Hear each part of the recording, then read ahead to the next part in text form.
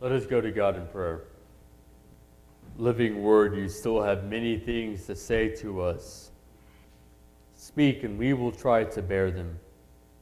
By your word, may the Spirit guide us into all truth, that our lives may glorify you. Amen. Our first reading comes from the book of Proverbs, chapter 8. You can find it on page 552 of the Bibles in front of you. Listen to what the Spirit has to say to the church.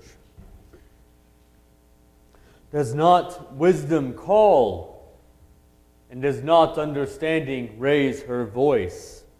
On the heights, beside the way at the crossroads, she takes her hand. Beside the gate in front of the town, at the entrance of the portal, she cries out, "To you, O people, I call, and my cry is to all that live." The Lord created me at the beginning of his work, the first of his acts long ago. Ages ago I was set up at the first, before the beginning of the earth. When there were no depths, I was brought forth, when there were no springs abounding with water. Before the mountains had been shaped, before the hills I was brought forth, when he had not yet made earth and fields, or the world's first bits of soil. When he established the heavens, I was there, when he drew a circle on the face of the deep. When he made firm the skies above, when he established the fountains of the deep, when he assigned to the sea its limit, so that the waters might not transgress his command, when he marked out the foundations of the earth. Then I was beside him, like a master worker, and I was daily his delight, rejoicing before him always, rejoicing in his inhabited world, and delighting in the human race. Our second reading comes from the Gospel according to John, chapter 16, verses 12 through 15. You can find it on page 940 of the Bibles in front of you.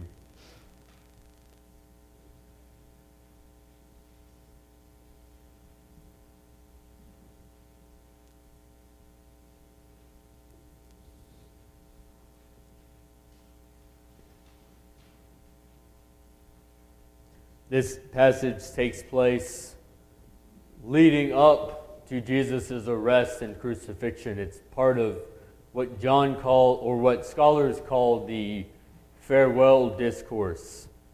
It's about 4 chapters long, and it's just Jesus saying goodbye. Again, chapter 16, verses 12 through 15. Listen for what the Spirit has to say to the church. I still have many things to say to you, but you cannot bear them now. When the Spirit of truth comes, he will guide you into all the truth. For he will not speak on his own, but will speak whatever he hears. And he will declare to you the things that are to come. He will glorify me, because he will take what is mine and declare it to you.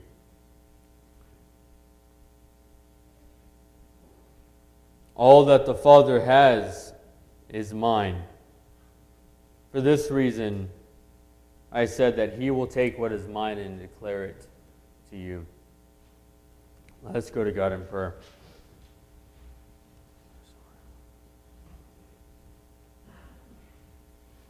Lord, may the words of my mouth and the meditations of our hearts be pleasing to you. O Lord, our God, our rock and our salvation. May your Spirit move upon us that we may hear what you have to say to each and every one of us today. Amen.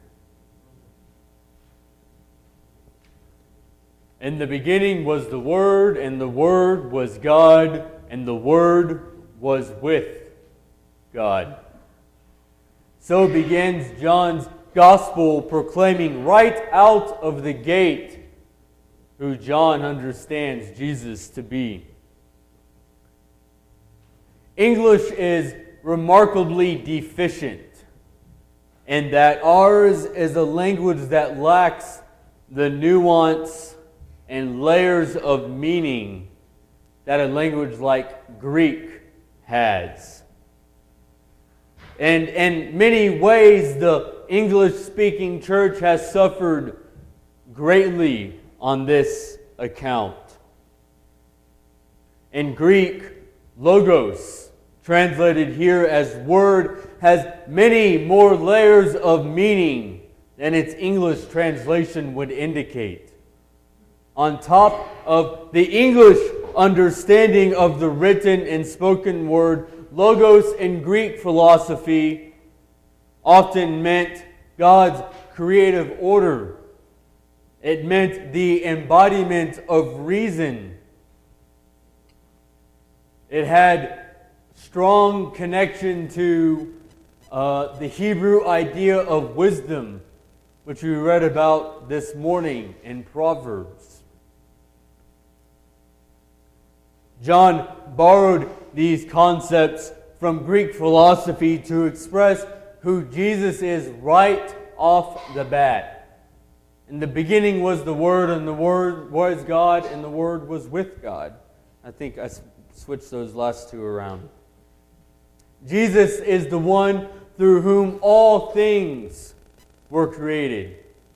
Jesus is the expression of the will of God. Jesus is God. All within the first verse of John.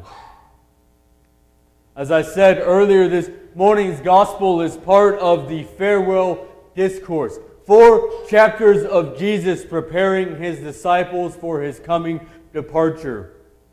It is a discourse full of hard truths that should ideally be read as a whole unit to be properly understood.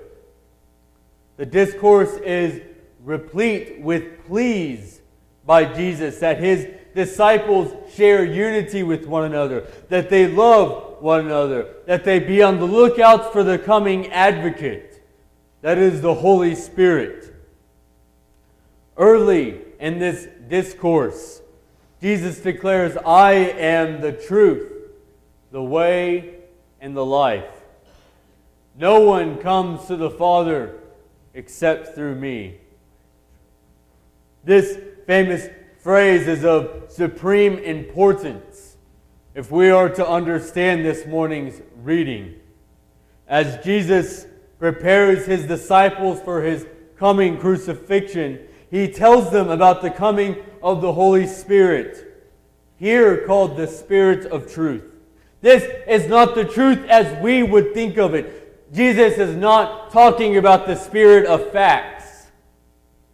Jesus is not talking about the spirit of opinion masquerading as truth, or even the spirit of what we would consider objective truth with a capital T. Think back to earlier, when Jesus declared that he is the way, the truth, and the life. The Spirit of truth is the Spirit of Jesus, the one who was with God, the one who is God. The Spirit of truth is the Spirit of the one who created all things. The Spirit of truth is the Spirit of the one who is the way, the truth, and the life. Jesus says that the Spirit of truth will guide the church in all truth. The role of the Spirit is to guide the church in knowing Jesus. The Spirit does not speak on his own behalf, but instead speaks on behalf of the will of God. Notice that I said that the Spirit will guide the church in all truth. not that the Spirit will guide each individual Christian in all truth. English is peculiar in that it doesn't have a formal second person plural. If I'm talking to only one person, I would say you. If I'm talking to a group of people in a formal setting, I would still say you. We don't have a plural. The Greek here is the second person plural. Being from Texas, I would translate this morning's passage with y'all. This gift of the Spirit of truth is a gift that is given in plural, given to a community. Jesus promised to send the Spirit of truth to his disciples, to the community that forms surrounding his death and resurrection, to his church. I am sending to you the Spirit of truth. I am sending to y'all the Spirit of truth. The Spirit of truth will guide the church of Jesus Christ in the full knowledge of Christ and wisdom and discernment. The Spirit of truth, the Spirit of Christ will speak the will of God to the church. The Spirit of truth, the Spirit of Christ will declare to Christ's church the things that are to come, the things that have been, and the things that are. The Spirit of truth, the Spirit of Christ comes and speaks to Christ's church, sharing with her the truth of God who created heaven and earth. The Spirit is promised to Christ's church, the body of Christ. The Spirit is promised to the community of Christ's followers who gather together to worship, to lift each other up, to grow together. To be sure, the Spirit is at work in our individual lives, but works that much more powerfully within the context of Christ's church. Today is Trinity Sunday in the lectionary calendar, as Donna pointed out. In many ways, the classical understanding of the Trinity is one that is beyond our understanding and beyond our comprehension. We have many illustrations, many metaphors, many examples that help us to understand the Trinity. But they all fall flat at one period or another, at one point or another. Like all illustrations, there comes a point where it just falls apart. We're better off sticking to the classic formulation of three distinct persons yet one God, as if we can understand what that meant. These are three persons who cannot exist apart from one another. They are only what they are in relation to one another. God the Father is only God the Father in relation to God the Son and God the Spirit. God the Son is only God the Son in relation to God the Father and God the Spirit. God the Spirit is only God the Spirit in relation to God the Father and God the Son.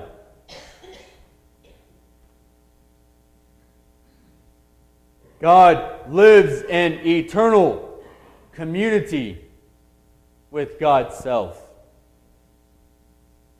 Remember, three persons who eternally coexist, to use the old language of one substance.